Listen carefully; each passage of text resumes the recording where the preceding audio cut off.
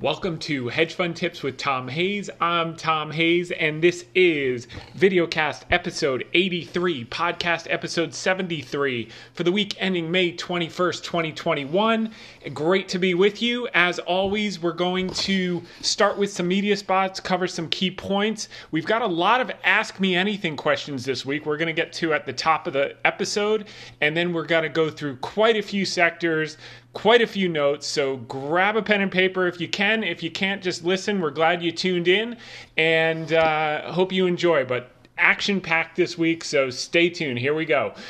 First off, want to thank Liz Clayman and Ellie Terrett for having me on the Fox Business, the Clayman Countdown on Tuesday. We were talking about the 13F large hedge fund filings, and Liz asked about Michael Burry's short on Tesla, Warren Buffett, and Cathie Wood's portfolios, and who made the best trades for Q1.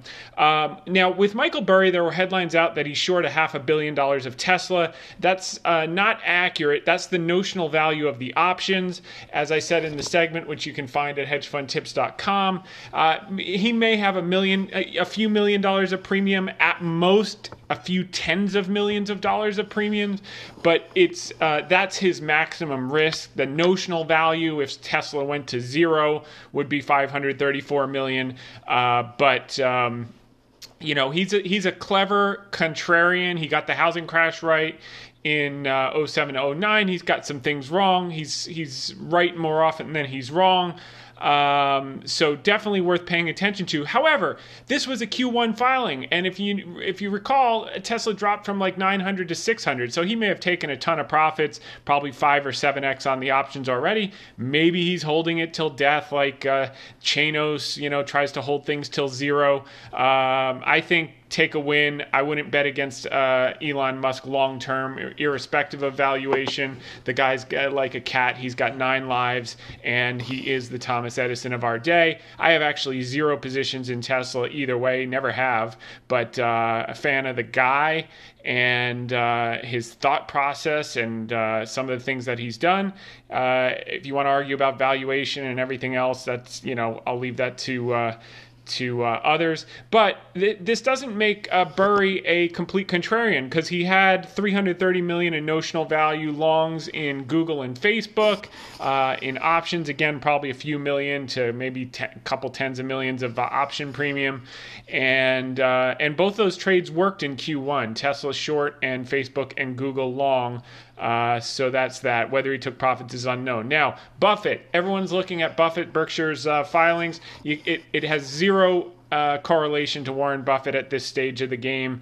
This is a commentary on Todd and Ted. Why do we know that? They cut their Chevron stake in half. Warren Buffett said at the annual meeting he'd be perfectly happy owning the entire company, because we're going to need a tremendous amount of fossil fuel through the renewable transition period. They bought Aon, which is an insurance broker that's merging with Willis Towers Watson. They're going to be bigger than Marsh & McLennan. That's a play on inflation and pricing power in the insurance sector. Pricing had been soft. Also, the rising rate environment. So I kind of like it. It's up huge, but not impressed by anything in that filing for this quarter. And then Cathie Wood. Interesting thing about Cathie Wood, who's basically bullish on anything and everything that's tech related. She cut her Apple position to 0, which I tend to agree with. I love Apple long term. I think that it had huge margin expansion last year into perfect earnings in Q1, January 26th, and it's never recovered since. It's been trading sideways. Today, Tim Cook testified in the U.S. lawsuit about the 30% extraction fee in the App Store. And Barry Diller was on CNBC. Andrew Ross Sorkin did a nice interview this morning where Barry Diller said that he felt it was basically criminal. I mean, credit cards charge a 2% toll charge. Why is Apple entitled to a 30% toll charge? They add absolutely 0 value to the app developers who do all the work. Other than that, they have the platform, and they built the platform is the other side of the argument. But it'll be interesting to see. I mean, Apple's trading probably like they're going to get a favorable outcome. Otherwise, it would be down a lot further. Or it's just simply unknown because the counterpoint of them losing some of that 30% would be so devastating that maybe institutions can't even fathom that. But, keep our eye on that one. And then they've got the EU lawsuit with Spotify, which is the same story. So, any impairment to that, obviously it's not going to zero. Does it go to 2%? Probably not. Does it go to 15%? I don't know. 20%? Either way, the entire growth story, they have zero major growth catalysts, X the services moving forward. Yes, the 5G changeover, but a lot of that's baked in with the multiple expansion from last year. So that's kind of interesting that she shaved that. She bought Twitter, Palantir, Coinbase, and DraftKings. A lot of high multiple stocks are down, in her book, are down 30 to 60%. I think some of them start to get interesting, and we'll talk about that today. But I actually threw out an outlier. I said, look, those three are fine. What I'm interested in, Liz, I think what will prove to be the trade of the year is what Soros did, and we just actually got his filings this week. I've been talking about the same trade for the last week and a half. He did it, and he did it in Q1, so he has a little short-term pain. But I think it's going to prove to be the trade of the year. He swooped in to buy Chinese stocks and also a couple U.S. media stocks, Discovery and Viacom, as far as I know, while Bill Huang and his Archegos fund was collapsing. And that's my kind of trade. I love going in where there's distress and where everyone's puking out.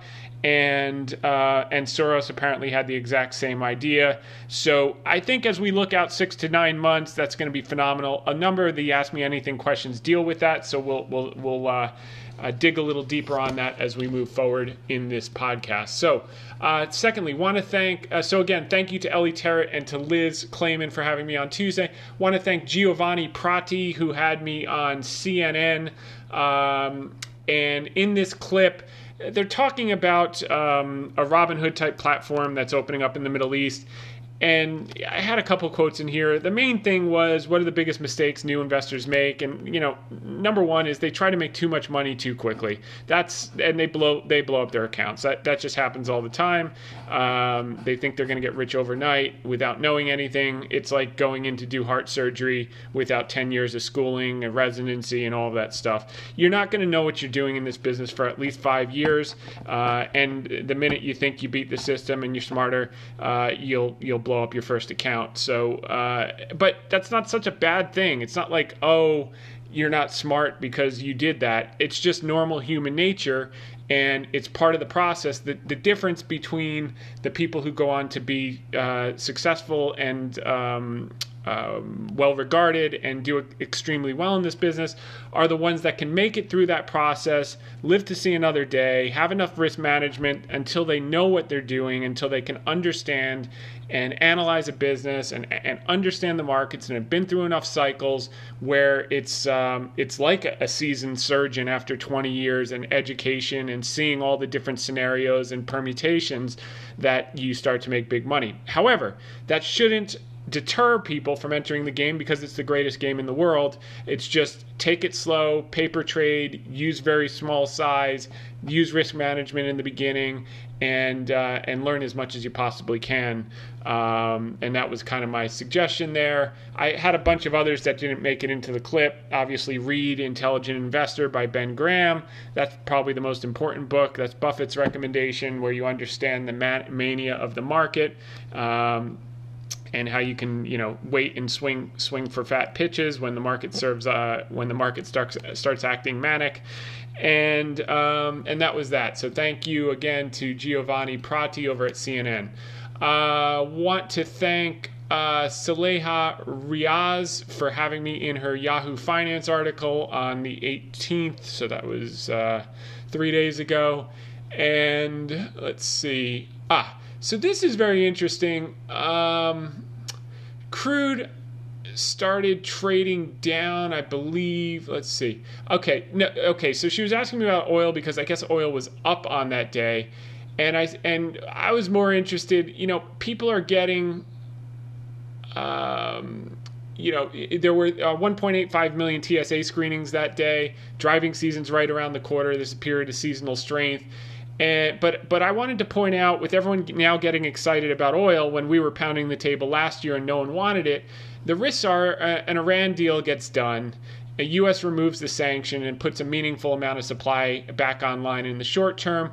OPEC's held steady in its commitment to control supply so far, and the full commercial aviation recovery in the second half of 2021 should keep a decent bid under the market, even if we see new supply come from Iran come online. But no one's really paying attention to this, and this administration has been itching to do a deal with Iran.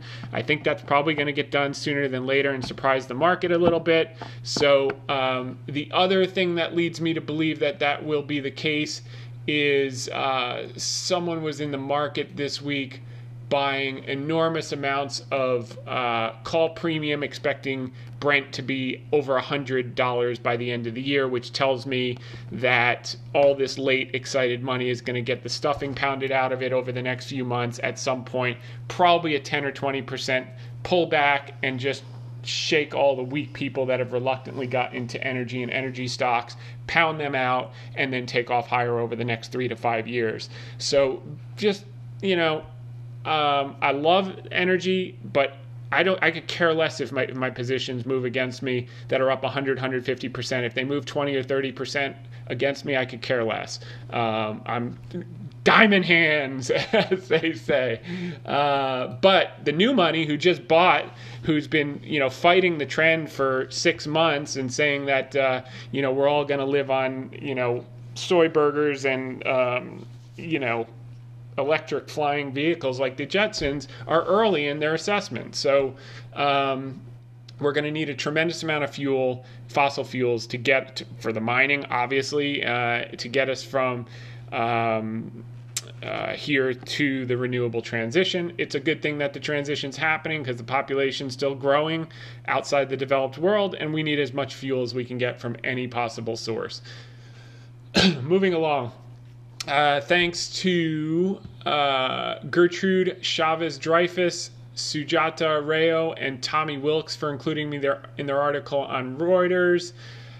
So this was the first crypto crash earlier this week. I said there's a lot of leverage embedded into crypto stocks, so there's going to be a spillover effect into equity markets in the short term. And there's also inflation fears as the market thinks the Fed is behind the curve and may have to hike rates abruptly if prices keep rising. So we'll talk a little bit about that. I mean, the Fed has been all over the place. The people weren't happy with the minutes on Wednesday, the Fed minutes, because they said we have to start talking about having a meeting to talk about a plan to possibly talk about tapering. And then you got all these Fed governors out, or regional Fed heads. Bostic's out, and he says,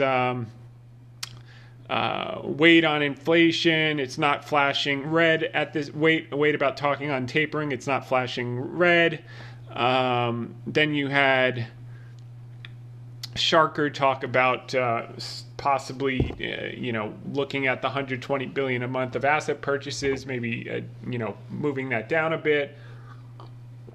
Kaplan was out today saying we need to talk about tapering sooner rather than later. I won't put a date on it. Bostic was out and saying we need much more substantial progress in the economy before we even talk about it. And Clarita was out saying economy hasn't made the progress needed to scale back. So effectively, no one knows which way is up. All I can tell you is Powell's in charge. He's basically said, I'll let this thing run as hot as hell until every single person, white, black, Asian, that wants a job, has a job, and we're 16 million people away from that. So he's going to keep his foot on the gas. I think that the jobs report, despite 22 states now canceling the extended unemployment benefits, you still got 28 states that have them. I think the jobs reports will continue to be as aberrant as the last report was, with such a big miss because people are getting paid more to stay at home than to go back to work.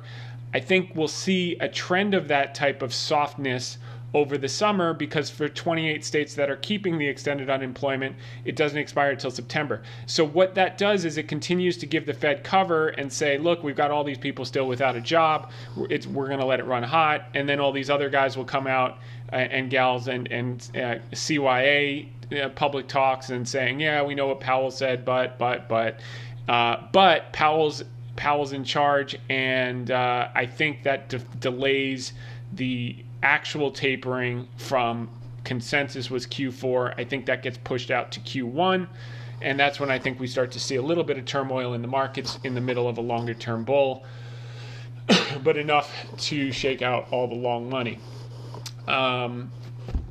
Okay, so that's that. Thank you again to that group.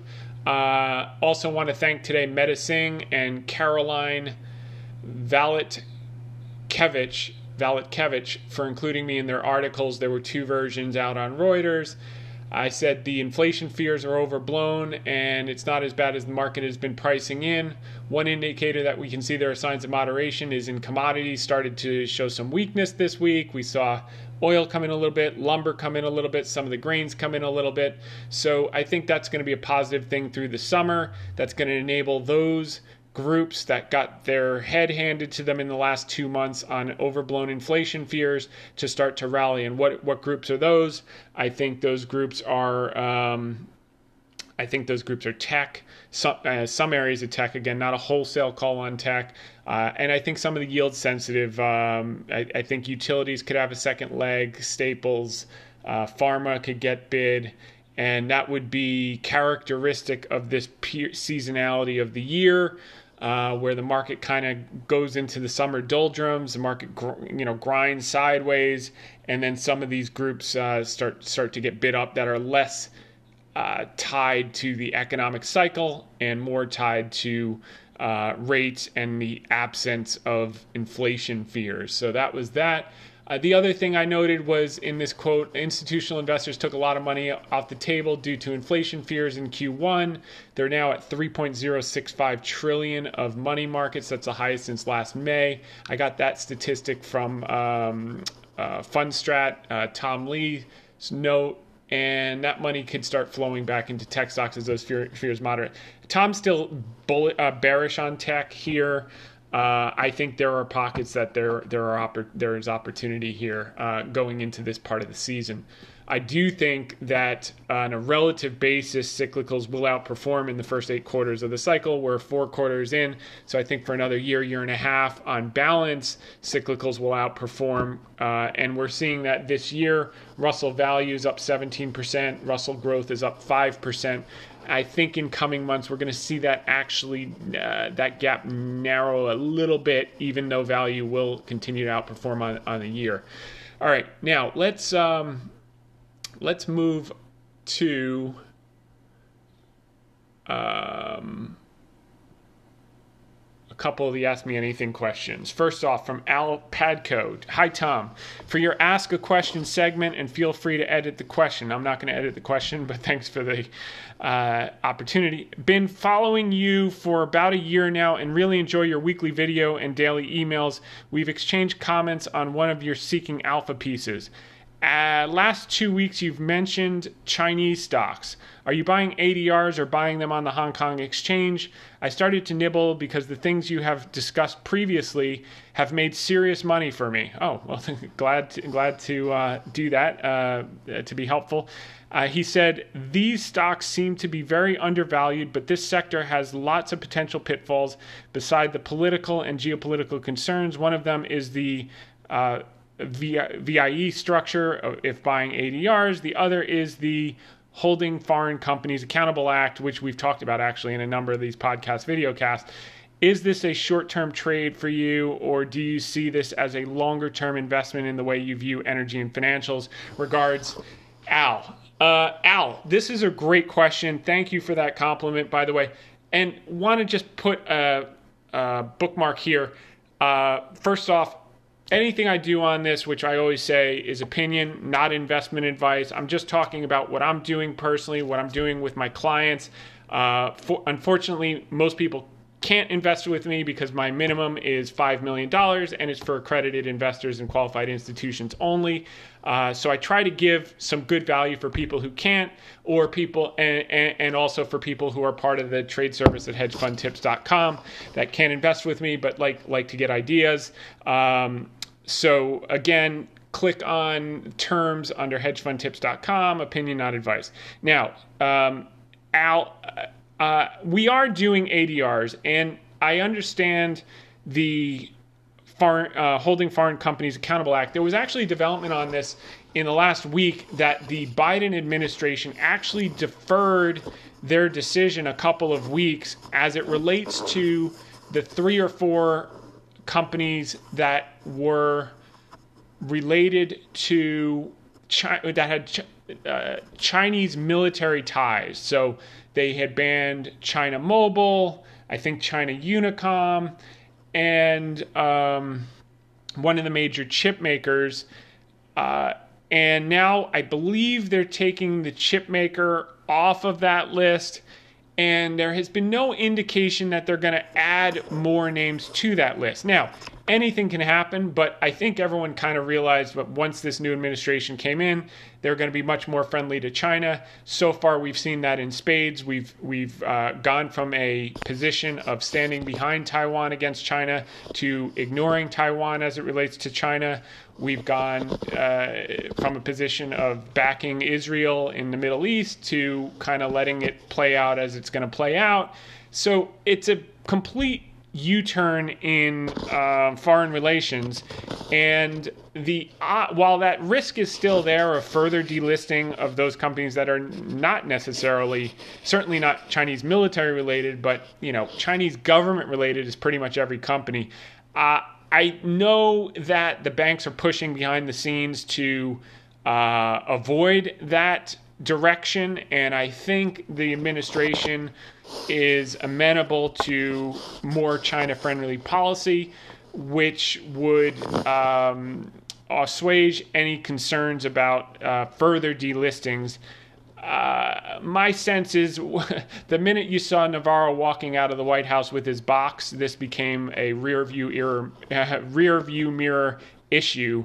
Although you can't say with 100% certainty, and it's right to acknowledge that, you could buy in Hong Kong, then you have currency issues, which is perfectly fine. That's number one. Number two, is it a short-term trade or is it a longer-term secular like energy and financials? This is shorter term. So my kind of view here is maybe 6 to 9 to 12 months.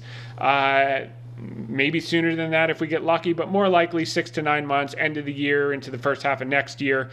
And potentially that new decision in early June that was pushed off from late May regarding those less than handful of stocks that have already been banned and delisted will give us some color and could be a catalyst for the entire group to start to rally. Now, you saw some heavy trading on China midweek and a little bit this afternoon, and they coincided explicitly with the crypto crash. The crypto crash today was correlated with China cracking down on Bitcoin miners, using up all the energy.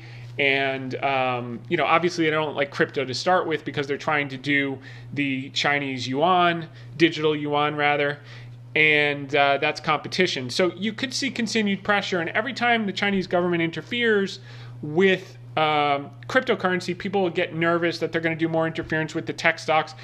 But that's known, and that's kind of priced in at these, for the most part, with most of these stocks down 30 to 70%, and nothing's materially changed in their fundamentals. And we're going to look at a couple of the earnings in a second, despite the fines and the oversight and all of that. And with them wanting to move into an internal consumption economy and spur consumer spending, I just don't see them taking Alibaba out to the woodshed after the $2.8 billion fine, taking them out to the woodshed and shooting them in the head because they kill themselves. Their whole strategy over the next 5 years is aligned with internal consumption, or what they call dual something or other. But obviously exports. But they want to get that and insulate themselves in case foreign governments start to ally together to put pressure on them. They want that internal consumption. And the biggest beneficiary of that internal consumption is going to be Alibaba and their platforms, and some of the others, JD and Tencent, etc.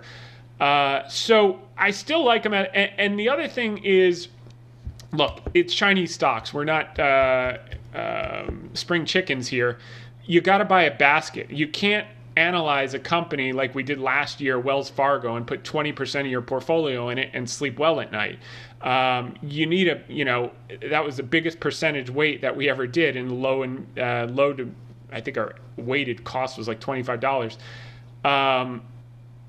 You can't do that in China. You need a basket, because you got to assume out of 6 to 10 names that are down 50+%, one of them or two of them are going to wind up being a fraud. I mean, that's just history. That's going to happen. Or there's going to be some short seller come out with a report, and when someone comes out with a report on a Chinese company, it's shoot first, ask questions later, and whether they prove to be a fraud later like Lutkin or not, it doesn't matter. The stock's down another 30%. So you need a basket to win. And some people have asked me about ETFs.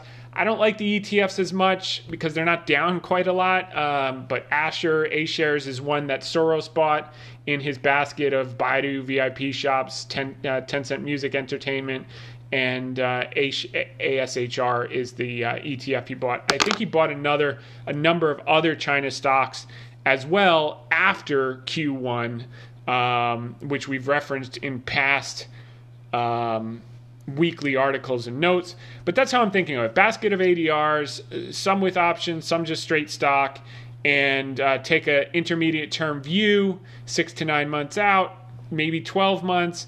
They could go against us a little bit in the short term, but I think that's going to be a great trade for the second half of the year. Maybe the trade of the year. We'll see. Okay.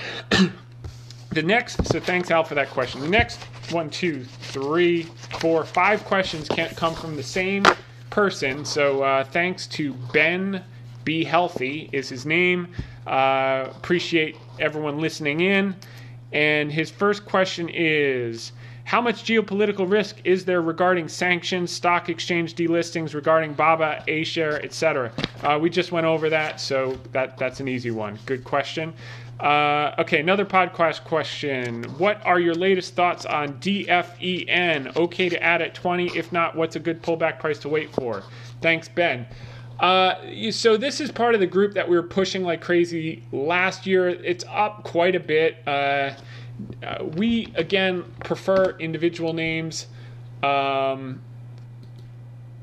versus ETFs. But, something like DFEN, I mean, first off, this is a triple leveraged ETF. So, these things are going to bounce around. So what's that? $22. If you bought it now, the thing could go down to $15 before going up to $50. But who cares? I mean, is my view. But if you can't take that type of volatility, I'd probably be more inclined to buy Boeing here. Personally, most of the other names that we talked about last year are up huge. We'll take a look at a number of the charts. But if you want to buy this, who cares if it's $20 or $21? If over time it's going to work its way up to 40 or 50 or maybe beyond 70 in the next 3 to 5 years, if it goes 25 or 30% against you, it's not the end of the world. For safety, buy the individual names. The one that's still buyable at these levels with new money is Boeing, in my opinion. But we still own a number of defense and aerospace. We like the sector going forward. Again, that's the longer term, like energy and financials. Next question from Ben Be Healthy. Hi, Tom. What are your thoughts on XLF short term? I know you love it long term. Short term, I think it's going to cool, honestly, over the summer. This would be a spot you can lighten up a little bit and add back later, or you can just hold it. I mean, the time to sell financials is going to be during the next yield curve inversion, and then once you get the 2 to 10 inversion and credit's choked off, you probably still have another 6 to 18 months historically where they still go up even after that. But for safety, next time it inverts. So my guess is, your Wells Fargos are going to be $70 or $80 stocks at that point. Maybe it'll hit the century mark. I don't know. Your Bank of Americas could be $70 stocks. Your cities will be $100+ stocks. So there's a lot of room. But in the short term, could we get a 20% pullback? Because now all the late money that was making fun of the trade last year is now buying the breakout. Yeah, because this is the time that the market tends to smoke those people that are late monies and are all exuberant after the 100% or 150% of the move has already been made. So short term, I'm cautious. Could it keep pressing higher? Yes. And would I be happy with that? Yes. But do I expect it to move against us a little bit over the next few months? Yes. So also, you said on last week's podcast that market makers sold tons of protection on Monday through Wednesday last week, which will expire worthless. Thus, should we expect the markets to be up this Thursday and Friday, since Friday is options expiration date? It may be too late to answer the second question for the podcast. Okay, number one is I would never make any assertion about what's going to happen in a week. That is a formula. This is an example of what I was talking about on the CNN piece, is with new people trying to make too much money too quickly. If you're trading on a basis of a week, it means you're buying weekly options. Like, honestly, the product's made for weekly options are made for retail suckers. So anytime you're buying a weekly option, just assume that someone smarter than you is taking your money. Because while there will be instances where you'll make 5 and 10x on penny options, when all is said and done, you stayed for too many free drinks at the casino, and you're going to walk out of the casino with your mortgage payment left with the dealer. That's how it works. So, I think, we've seen a number of these type of questions, short-term questions before. Wrong podcast for this. Anyone that tells you they have an edge over the next 5 days, they're probably not going to be around a year from now. So what I did say was that the option skew index, let's just see if I can pull this up. Yeah, okay. So was elevated, and they're selling a lot of out of the money premium, insurance premium, that was very, very expensive because there was huge amounts of demand for it. The out the money implied volatility was low, and the out of the money was in huge demand, betting on 1 and 2 standard deviation moves. That doesn't mean for weekly options. No institution's buying insurance a week out unless they're morons. So they were probably buying a couple, 1, 2, 3 months out. S&P 500 puts, 1 or 2 standard deviations out, betting on a catastrophe that never came. And if you recall, and you can go back to the articles, I said that we'll probably get a move against you, but just enough that it doesn't pay out, because 1 or 2 standard deviation move is probably closer to 10+%. And which means you're more likely to get 3 to 5% in the S&P. So no one gets paid. The sellers of the premium make all the money, and the buyers of the premium that bought after the storm started make nothing. And that's exactly what's happened so far. Does that mean it can't change? No, it could certainly change. But for now, it's playing out as anticipated. And please, for your sake, do not trade on what's going to happen in the next 5 days. You're guaranteed to blow up. Now, that's part of the tuition process. Maybe you have to blow up an account or two before you learn your lesson. And I'm speaking generally to new people, and that's okay. Physicians have to pay $150,000, $200,000 of student loans to get their education. But my suggestion is, take your time horizon out a little bit longer. You'll do a lot better in the long term. And don't be in such a rush. Learn. And by the way, that's what you're doing by listening to this. So, huge applause. But I know you've asked a number of short-term questions in the past, and I'm just telling you it's going to hurt you more than help you. Even if I know the answer, which in some cases I do, or I think I do, it's not helpful to talk about that short-term time frame, because if you just look out a little bit longer, you're going to make a lot more money and have a lot more certainty in your results. Next question. At what price do you like adding Alibaba shares? Here, right here. I love adding Alibaba here. I love adding BABA lower. I love adding BABA if it starts to go back up. I don't know where it's going to bottom. It could bottom 10% lower from here, but I think 9 to 12 to 18 months out, it's going to make new highs. So what's that, 40, 50% move?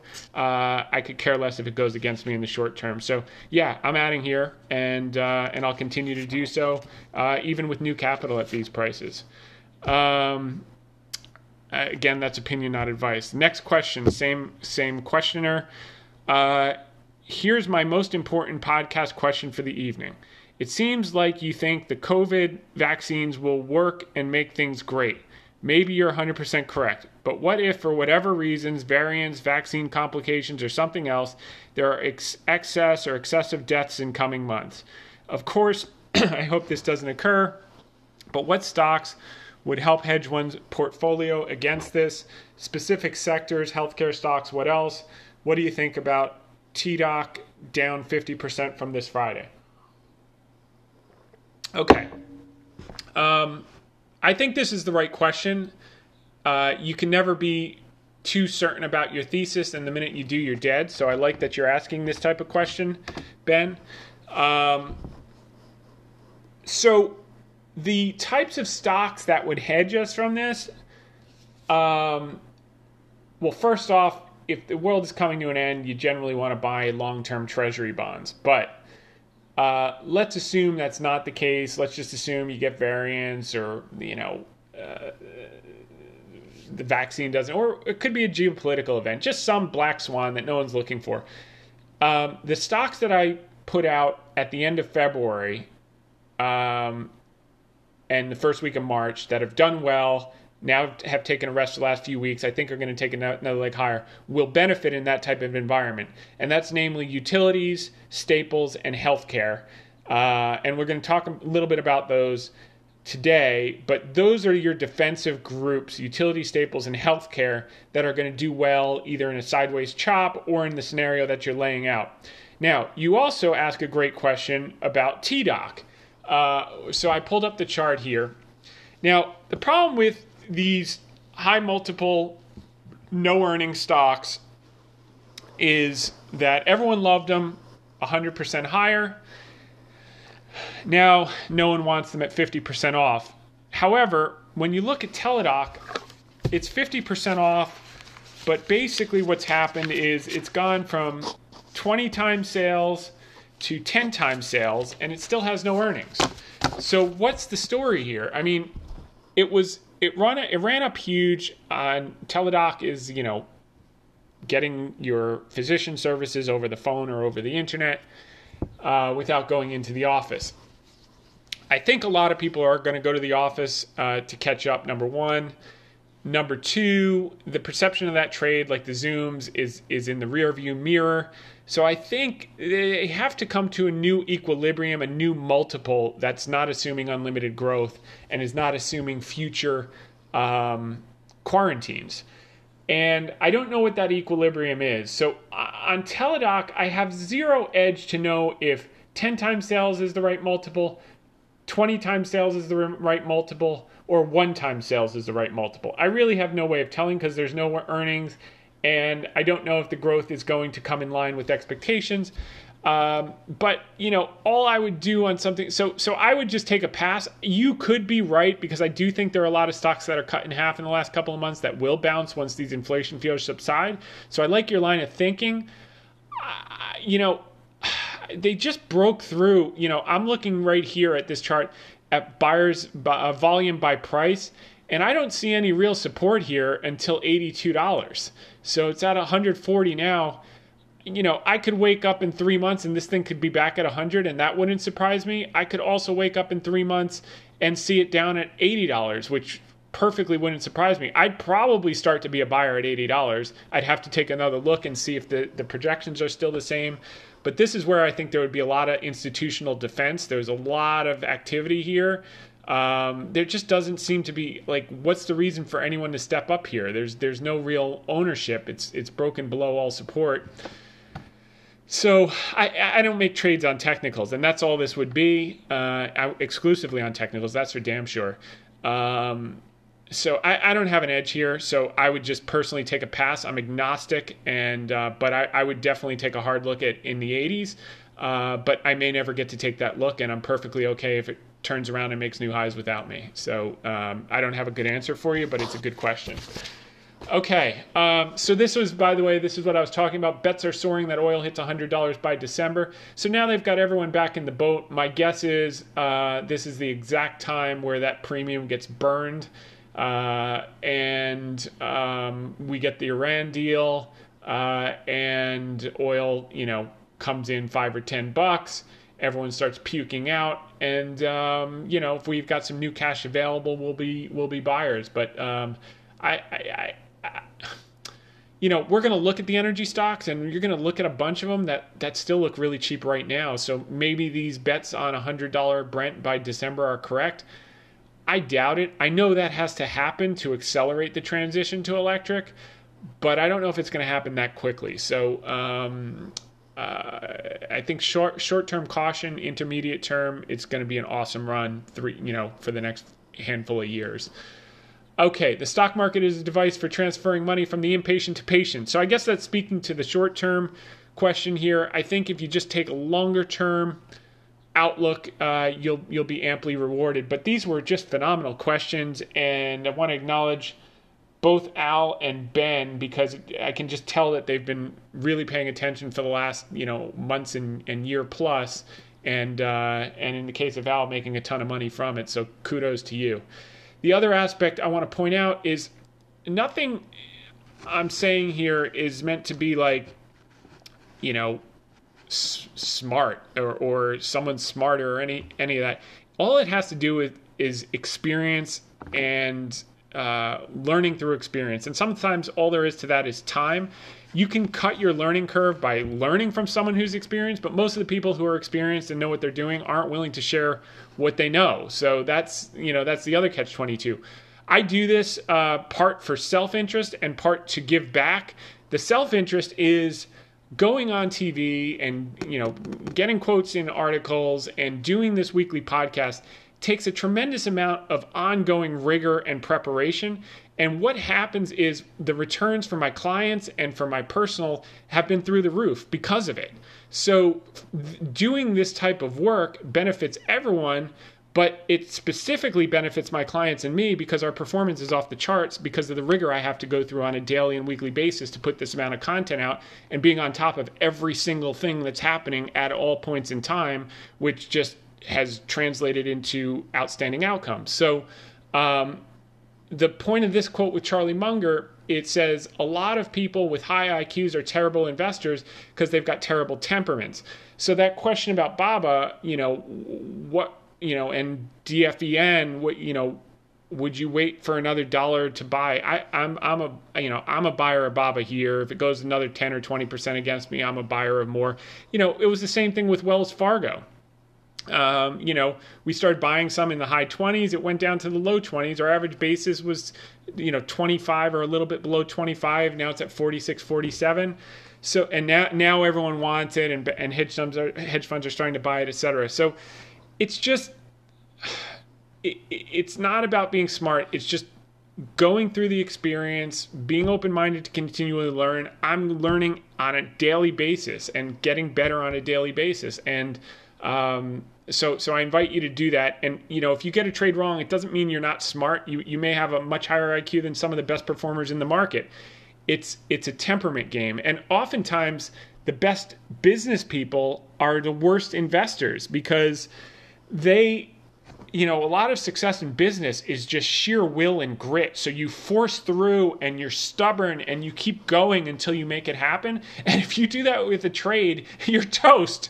You blow up a portfolio by not being flexible in your thinking. So I would just, go easy on yourselves is what I'm trying to say. It's a process, and try to have some fun with it.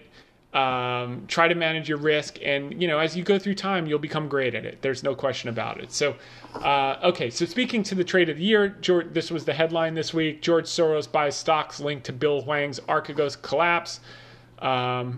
One man's trash is another man's treasure, I guess. I love these forced liquidation situations, so they listed that. and we're in the same exact trade, maybe a few different names. And then you saw earnings from Chinese companies across the board. JD beat both on the top and the bottom line. Baidu beat on the top and the bottom line.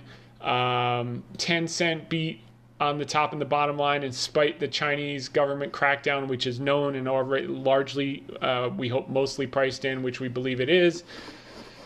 So, and then Gavekal, which is one of the best Chinese analysts out there for the last couple of decades, says, don't bet against China's investment-led growth model. So people have voiced concern that their growth is slowing relative to the U.S. in the short term. That's because their recovery was much faster than ours. We've talked about that for the last year and a half, that they were 3 months ahead of us.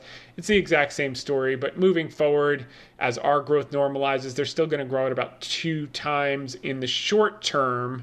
I think in the long term, they are going to face demographic headwinds. And when I talk long term, I think they could have more of a Japanese situation 4 or 5 years out than people are anticipating. Most people are betting that they become the new economic hegemonic power globally. I think that's unlikely because I think our demographics are more favorable.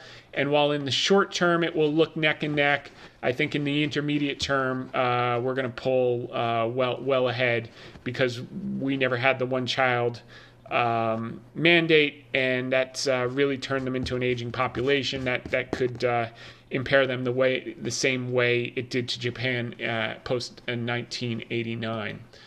Okay, now this is interesting, because now we've been talking the last week or two about buying some of these, not wholesale tech, but some pockets of tech that have been sliced in half, which Ben alluded to in one of his questions. Biggest shorting of tech stocks by hedge fund in 5 years. So this is the kind of headline you want to see when you're going to get an inflection, like in 18. I'm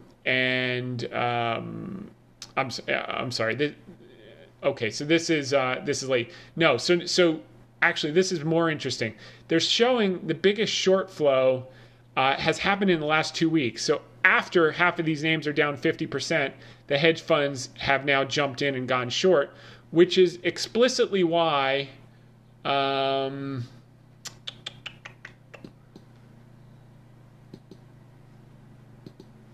hedge funds had another dismal quarter. Goldman explains why. So first, they were in their hedge fund hotel stocks, which you can see the highest weight, 50 stocks that most frequently appear among the largest holdings of hedge funds. This was for Q1. So what were they overweight in? They were overweight in tech. What got taken out behind the woodshed and shot in the head? Tech. So now that they've gotten smoked and underperformed in Q1, what are they doing? They're shorting in the hole is the, what this phrase we use for amateurs that short things that are already down. And they're going to get smoked again because we're coming into a period of seasonal strength for technology. If you look here, this is the average of the last 20 years by equityclock.com. Sideways for the first half, straight up for the second half. I think this year is going to prove to be in line with that tendency. Now, so I like this. I like when they're extremely long oil, because that tells me oil is probably ready to take a break, probably right after Memorial Day. Prices always ramp into that and then they fade. And then you look here at some of the SaaS stocks starting to get upgraded. Salesforce got an upgraded by Morgan Stanley this week. That's been, that stock has been struggling. I think some of these type of stocks could start to get bid. Same thing from Bank of America, upgraded them. And here's where we put out last week the 10 indicators of the NASDAQ, where we're saying this is pointing to much closer to a buy than to a sell. And here were the indicators that we put out: 1, 2, 3, 4, 5, 6, 7, 8, 9, 10. And they were all near the bottom versus the top. Did that mean that you had to get an immediate turnaround? No, but we actually did. So the timing was pretty good. And this is what you see. Then we retested this week, and now we closed positive. By the way, the NASDAQ actually closed positive this week, so that's pretty damn impressive. And so that's where we are. So this is where they were all long, the hedge fund hotel in Q1, and now as they're all blown up, now they're all shorting in the hole, and now we probably get some strength as the inflation fears are overblown. blown. You're also seeing some buying coming in. The reason I picked this one, this is Open Door Technologies. This is one of those SPACs that, I've been talking about warrants on busted SPACs. Well, this is not only this is all three things. This is a tech stock, market hates it. This is a SPAC, market hates it. And this is an IPO, basically, market hates it. So these are the three bubbles. They've rolled over. The stock got up to, $39. It was a SPAC at $10, shot up to $40. Now it shot down to $13. It's trading about $14. Well, guess what? This guy came in, one of the directors, he bought $1 million of stock 2 days ago. So that's kind of interesting. I see that type of stuff and I get interested. $998,000 of stock, 67,000 shares. Puo Kufer is his name. He's a director. And, am I saying that that's the one? Do what you want. But I will say that I'm seeing a little bit more of this. I'm seeing also, we saw in the options market today, someone came in with some BABA calls, Alibaba calls, I think it was November or December, $200 strike. That's a smart trade in the money. So that's that. Here's the note on 22 states dropping the $300 weekly unemployment boost amid mounting job shortage. So that will help those jobs report and maybe push the Fed toward tapering sooner than later. But with 28 still holding strong till September, I think we're going to continue to see below estimates, on balance through September, which pushes that taper action off into Q1 instead of Q4. Okay, moving right along, we are at the May Bank of America Global Fund Manager Survey results. We've gone from everyone believing this was late stage bull to now everyone starting to move over to thinking it's early stage bull, which we've said since April of last year. And these are some things. The consensus is now expecting higher growth and higher inflation. So I would be, this last big spike was in 2011. And that's when you had the twist talk and yields compressed pretty quickly. So that's why, some of these overzealousness coming into what we were pounding our table on last year, that's up 100, 150%, energy and financial stocks, etc. With everyone looking for this, I think in the short term they take a breather. And with everyone shorting tech in the hole, I'm inclined to say there's going to be opportunity there over the next few months. And with no one wanting to touch China because of the fear over this China delistings, which I think are contained to those handful of names and may get a catalyst in a few weeks that there will be no further delistings, that could be an opportunity, which is kind of tied into tech. If you noticed, China was a little heavy today after the Chinese government crackdown on the miners because it's just, reminder of that it's a communist government and they can do whatever they want.